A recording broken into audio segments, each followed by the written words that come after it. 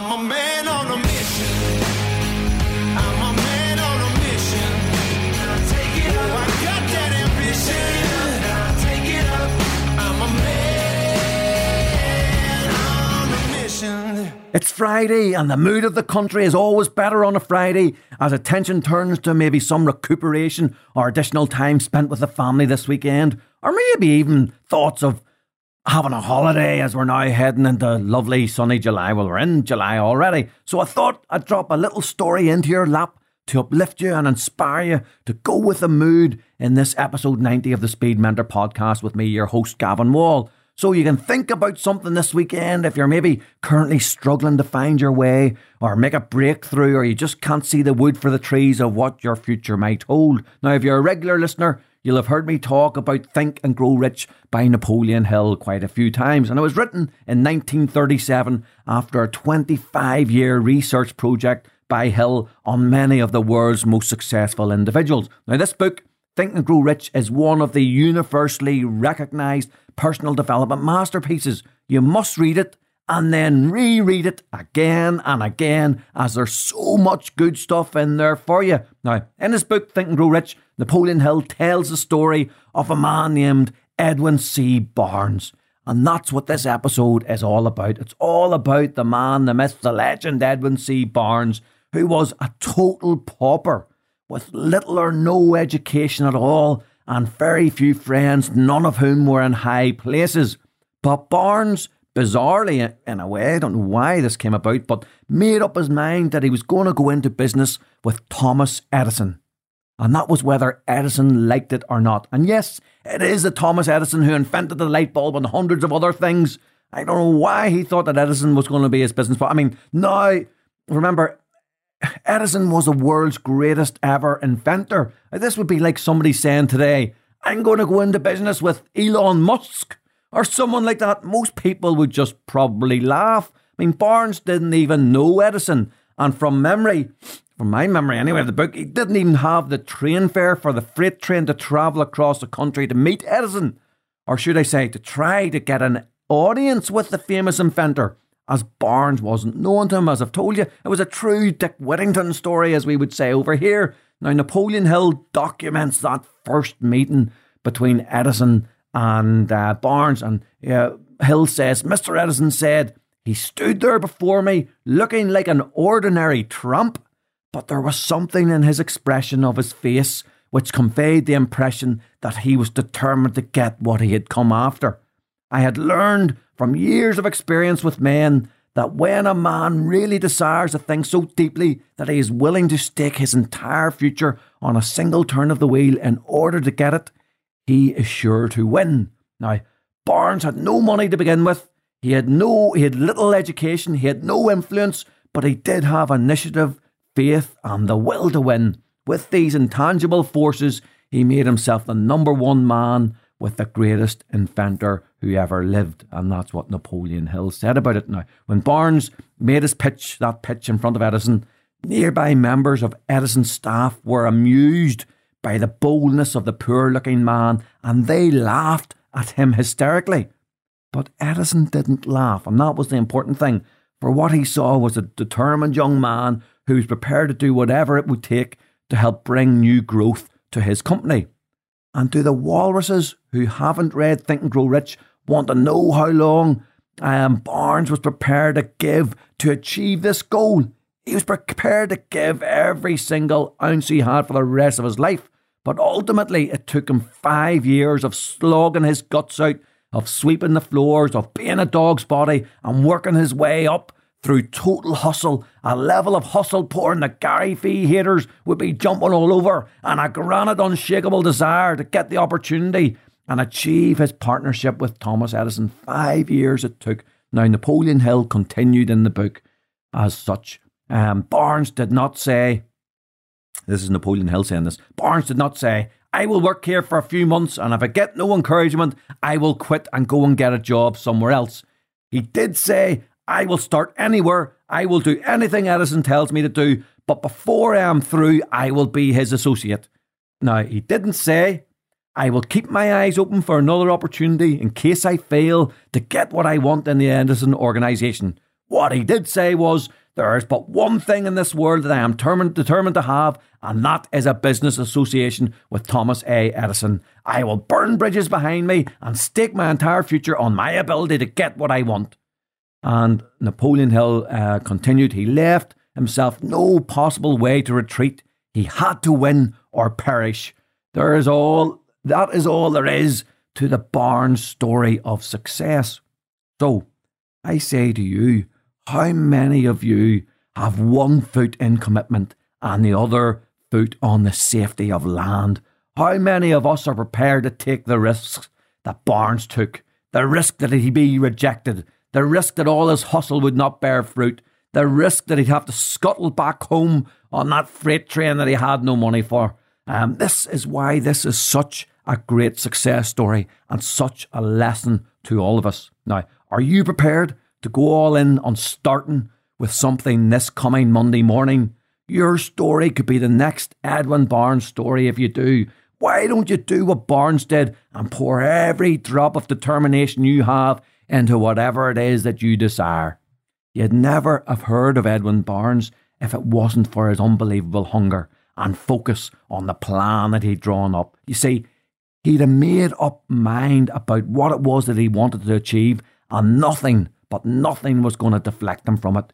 You just can't achieve anything of significance if you don't have such a plan and the made up mind, just like Barnes did. And just to let you know, there was no foregone conclusion to the Barnes story. He slogged his guts out, toiling away. It reminds me of a quote I used recently on social media, which was, massive action put you where good luck will find you. Massive action put you where good luck will find you. I know I always say there's no such thing as good luck, but if you put in the massive action, if it's out there, it'll find you. Now, Barnes' big break came after working for Edison for 2 years, when Barnes saw a golden opportunity, seizing it with all the force of a man who had nothing to lose, which of course he didn't.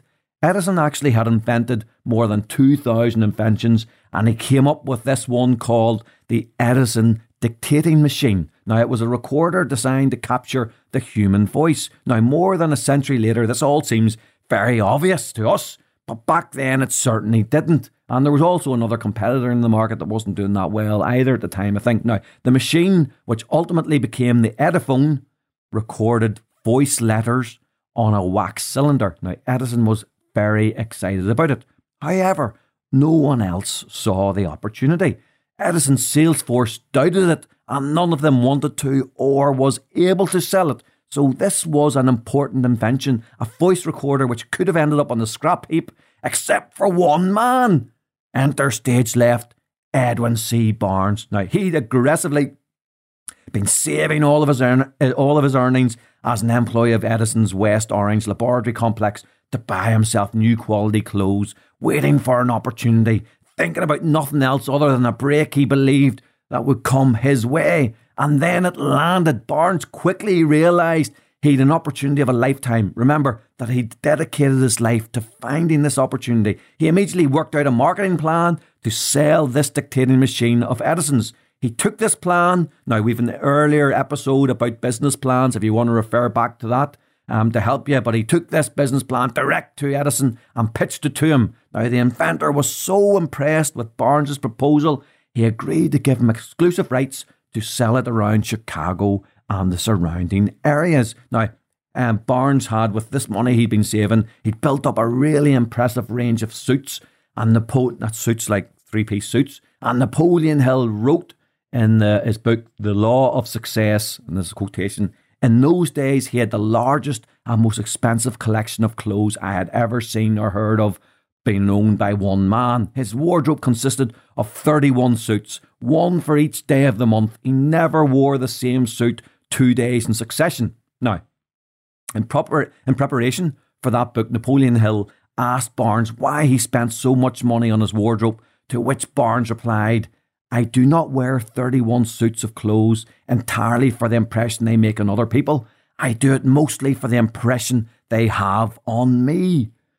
So he knew that he had to develop himself. He knew that he had to think about his own mindset. He knew that he had to project that he was a winner in life. Now, before too long, Barnes had sold thousands of the dictation devices to all the people he was going out to see. And Barnes turned out not just to be a brilliant salesman, but he also turned out to be a brilliant manager of people too. Sales grew so rapidly that he had to establish his own business, Edwin C. Barnes and Brothers, to keep up with the demand for the product. Now, he ended up what he described as one of the most efficient and energetic staffs in the field of office appliances. Now, despite sales growing in Chicago, Barnes, who remember had been waiting for a long time for this opportunity, sought an even bigger additional opportunity with territories in New York and St. Louis, where he gained exclusive rights in 1917 with Edison. Now, from there, Barnes went on to become hugely successful with a business the breadth of the United States,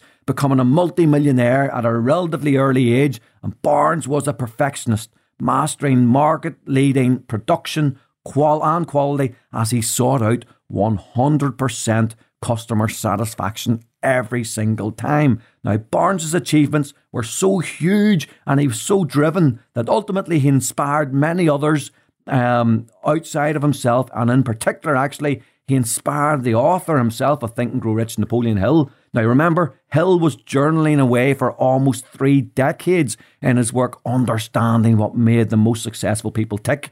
And Hill actually, how many times do you think Napoleon Hill felt like giving up? Think about it. This took almost 30 years of work, 3 decades. Who would put that in?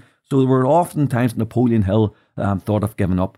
But Napoleon Hill said of Barnes, Mr. Barnes became interested in my chosen work at its beginnings, and had it not been for his unwavering faith in the soundness of the philosophy behind the law of success, I would have yielded to the persuasion of others and sought the way of least resistance. So Barnes was actually pivotal behind Napoleon Hill's work too. Now, I got to tell you, the story of Barnes, which you can read in full in Think and Grow Rich, is a powerful one. We all have this ability inside us. The big question is whether we wish to go all in for our desires, whether we are prepared to do whatever it takes, whether we believe enough in ourselves, and whether we value our ambition over the opinion of others. Now, if we do, then we will rise just like Edwin C. Barnes did. And I hope this story, from rags to riches, from obscurity to stardom, is one that will give you something to cogitate about this weekend as you try and work out how to get from where you are now to where you desire to be. It's all in Barnes' story. It's the blueprint of how to do it, and you too can achieve it. Now, I hope you spend your day with a little flutter in your tummy and a thought in your head that maybe, just maybe, you could do what Barnes did too. And if you want to thank me for bringing this story to you, please subscribe, or even better, review the Speed Mentor podcast, just like Courtney has done with her review titled 5 stars. She just titled her review 5 star. And I'm pretty sure this is Courtney Jane Allen, who hit me up only recently on Instagram. And it's good to see my work on the gram bearing some fruit. Now, Courtney says, I've been listening to Gavin for a couple of weeks now to break up my commute to and from work. This podcast is by far light, refreshing, and helps you to be the best possible version of yourself you can be. They're not for the faint-hearted by any means. You're a great entertainer. Thanks very much for that, Courtney. The check is in the post. Keep up the fantastic work, and hopefully in the near future, you'll be able to complete a workshop in Tyrone.